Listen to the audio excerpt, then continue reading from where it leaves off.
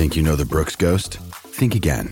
Introducing the all-new, better-than-ever Ghost 16. Now with nitrogen-infused cushioning for lightweight, supreme softness that feels good every step, every street, every single day. So go ahead, take your daily joyride in the all-new nitrogen-infused Ghost 16. It'll turn your everyday miles into everyday endorphins. Let's run there. Head to brooksrunning.com to learn more. Saturdays on the Coast on SEN. We do it all thanks to Robson Civil Projects, celebrating their 60th anniversary, and of course, McDonald Jones Homes. Start your dream home today with McDonald Jones. Saturday is grand final day in Hunter Central Coast AFL, and there's games at Killarney Vale and also Batto Bay today, and it's an all Central Coast blockbuster in the main game. Joining us to preview the grand finals, Simon Smythe. Good morning, mate. Welcome back to the show. Good morning, Steve. Good morning, Buttes. It's always an honour to talk to you guys, the best Central Coast sports show on radio. So a pleasure to talk to you on a very special day for AFL here on the Central Coast. Yeah. Hey, mate, how much do we owe you for that? Oh, look, I'm on commission. I'm happy to come on every week, Steve, and do that for you guys. But no, it's such a great show. I tune in every week, and it's an absolute honour to talk to you guys. Hey, Simon, so games all across the Central Coast, well, Batto Bay and Killarney Vale. So map it out for us. How does it look today? What time do games get underway? Yeah, it's a huge day. And look, normally, Steve, we would run, and certainly before the COVID times, we would run all of our grand finals for our seniors in the AFL Hunter Central Coast at number one sports ground in Newcastle.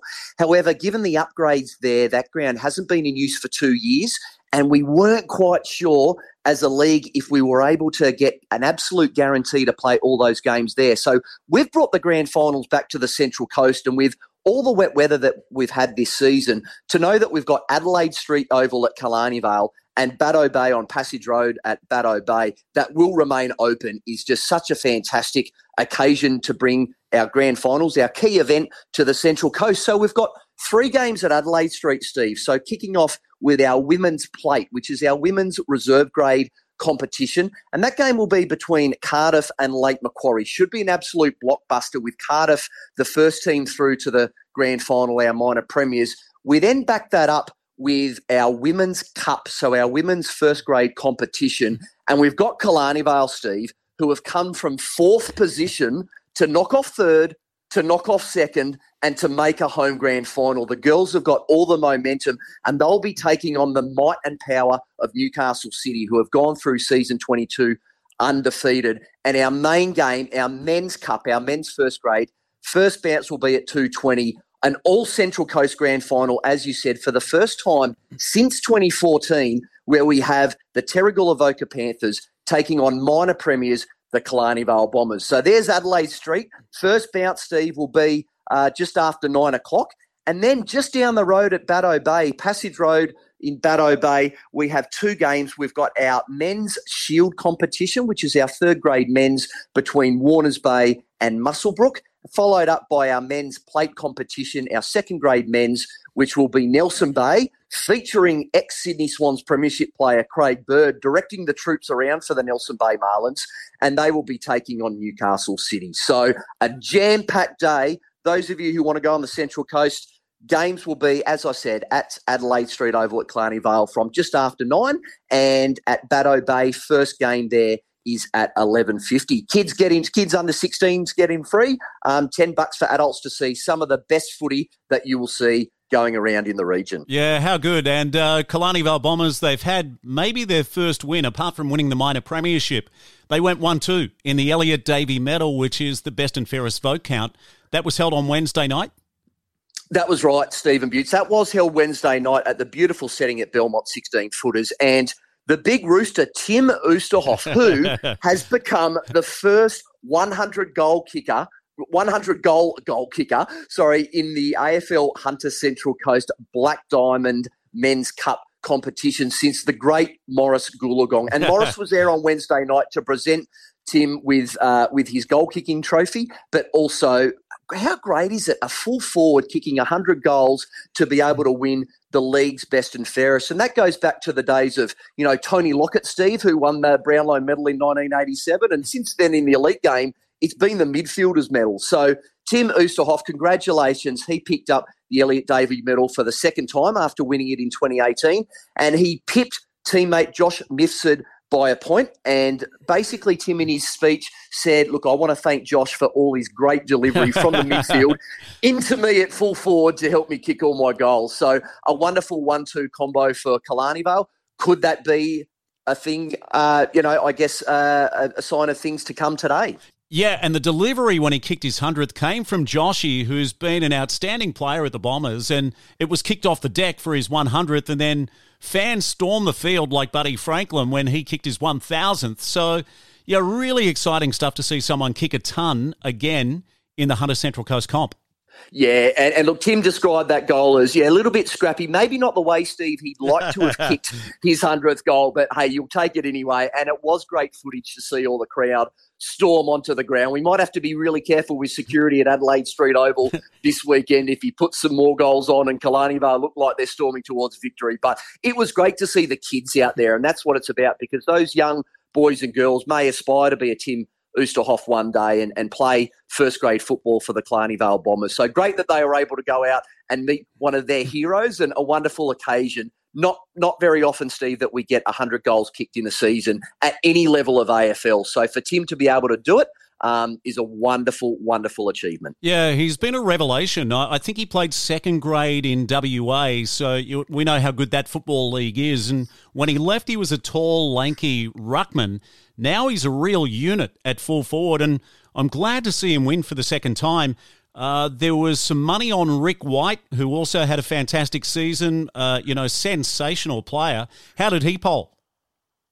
Yeah, look, he was not in the top three for Killarney Vale, so I think it was pretty hard to get votes. Yeah, Rick, of course, a stalwart of the Killarney Vale Bombers and adds so much experience and class to their lineup. Still voted quite well, but not in the top six in the competition where, there was a few Killarney Vale names that got read out, and Tim and Josh being right up the top. So I know that that Tim said this on Wednesday night. I know Rick would say this as well. As great as it is to win those individual accolades, these players are going for one thing, and that's a premiership medallion around their necks at about 4:30 p.m. Butts and Steve on this afternoon. And it would be Killarney Vale's first Black Diamond Cup men's premiership since 2007. Yeah, Simon, they've got a real chance to create their own history because not many players left over from 2007, maybe one or two maximum. I think Rick White was in that team, but 15 years later, this is a brand new group, and they're a young group, but they've got some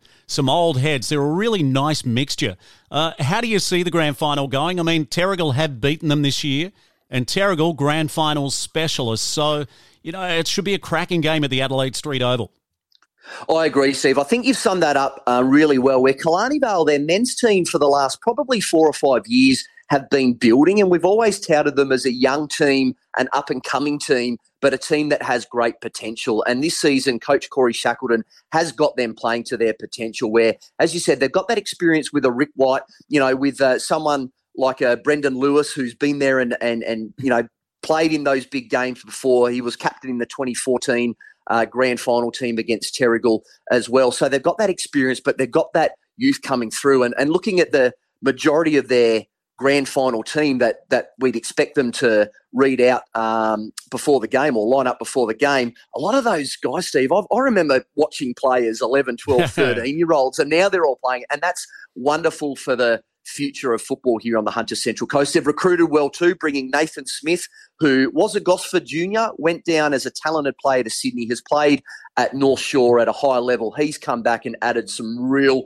class in their backline. So, as you said, they've got a really nice mix, but you can never write off the Terrigal Avoca Panthers, led by the wonderful Chris Bishop in September. And, they are the only team to knock off Killarney Vale this season. Killarney Vale have only lost one game, and that was in the home and away season. The Bombers won comfortably 2 weeks ago in the major semi-final to qualify for the grand final. But when you've got guys like Chris Bishop and Jason Van Dam, etc., who have been there and done it on the big stage on so many occasions, and then these young kids coming through, the Ethan Williams, the Jake Hansons, etc., they've got that nice mix of kids coming through as well. So never write off Terrigal. It is going to be an absolute belter all Central Coast Grand Final, there will be thousands of people, probably 10 people deep, all around Adelaide Street Oval on in a couple of hours, Steve. I can't wait to watch this game. Yeah, and it times out beautifully, Simon, because once you get through the celebrations and the presentation, the blockbuster will be on at the Adelaide Street Oval upstairs at the home of the Killarney Vale Bombers. Sydney up against Collingwood in the prelim.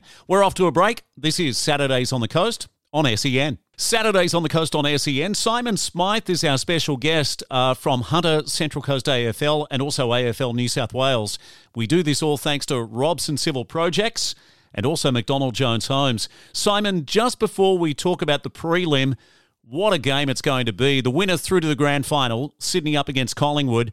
Let's just talk about the women's grand final on the Central Coast today.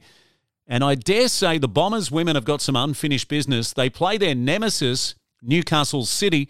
Do you give them a chance later on today? You are absolutely spot on, Steve. They've lost to Newcastle City, in the last few years in a prelim and in a grand final, close games on that occasion. And look, they're building momentum. And once again, they've got these young players, Bethany Wood and Sky Bailey, who have been dominating through the latter part of the season and in the final series. They've got that momentum. They've beaten fourth. They've come from fourth. They've beaten third. They've beaten second. Newcastle City undefeated. They have been the standout team. So for Killarney Vale to get another win here for our boys and girls on the Central Coast, they need to be at their absolute best. They need to pressure. They need to harass. They need to make the most of their opportunities. Newcastle City will not let them inside 50 very often. So when they do get in there, they need to get the ball through the big stick. So everything needs to go right for Killarney Vale. Here's hoping from a Central Coast point of view that they can bring home the chocolates, but Newcastle City go in the hottest of hot favourites. All right, let's preview the big one, and can't wait for this. It sold out days ago. Sydney 11-11-78, defeating Collingwood 7-8-50. That was in round 22, but I mean, what about their win a couple of weeks ago, week one of the final series? They knocked off the reigning premier, and now they're just in the box seat to make another grand final.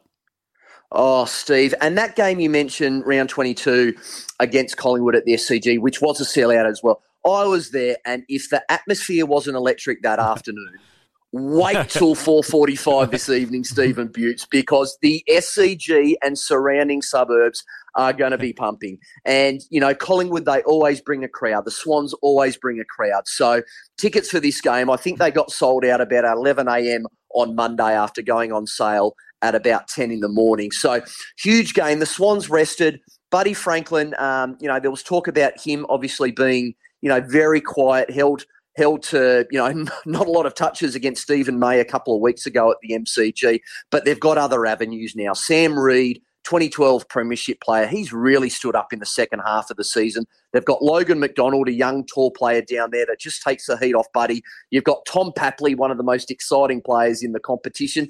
And then you've just got a midfield who just keeps on keeping on, led by Luke Parker, led by Chad Warner, led by Will Hayward and Ollie Florent, etc. So, look, the Swans are in the box seat, Steve, with 45,000 people cheering them on at the SCG. They're one win away from the big dance and travelling down for what will be their first grand final since 2016. And Buddy, in his 9 years at the Swans, hasn't won a flag. They've made 2 grand finals with Buddy, but they haven't got that elusive flag with him in the team. So he's hoping from all the Swan supporters that they've got 2 more wins left in them. But Collingwood, what can you say? They've just... they've blown every record out of the book this year, Butts and Steve, because they've won so many games. Out of their 11 on the trot, sort of 10 of them were by under 7 or 8 points. It's remarkable. They are always in the game, and even at the three-quarter time siren, if they're behind by 4 or 5 goals, Craig McRae, their coach, will have them believing, and the players truly believing that they can win that game. Yeah. So... can't wait. Yeah. Can't wait. Bring it on. Yeah, well, I thought their game against Geelong, where they went down narrowly, that's one of the best finals I've ever seen. And if you look at the highlights, some of the best goals that have ever been kicked, and somehow they're on the wrong side of the scoreboard in that game. They defeat Fremantle by 20. It's just shaping as an absolutely massive, massive game. I can't wait for it. I'll be next door, actually. I'll be at the Souths versus Cronulla second week of the National Rugby League finals, but the hottest ticket in town, Swans versus Collingwood. It sure is. And, yeah, as you mentioned, that Collingwood-Geelong game, Steve, the AFL final series, the games have been elite so far. They have been absolutely elite. So for those of you who are listening to the program and may not be a fan of AFL, tune in tonight because this game is going to be fantastic. The skills on show, the courage. It's often said that preliminary finals are the best weekend of football because there's everything to play for. The quality of footy is just so, so good.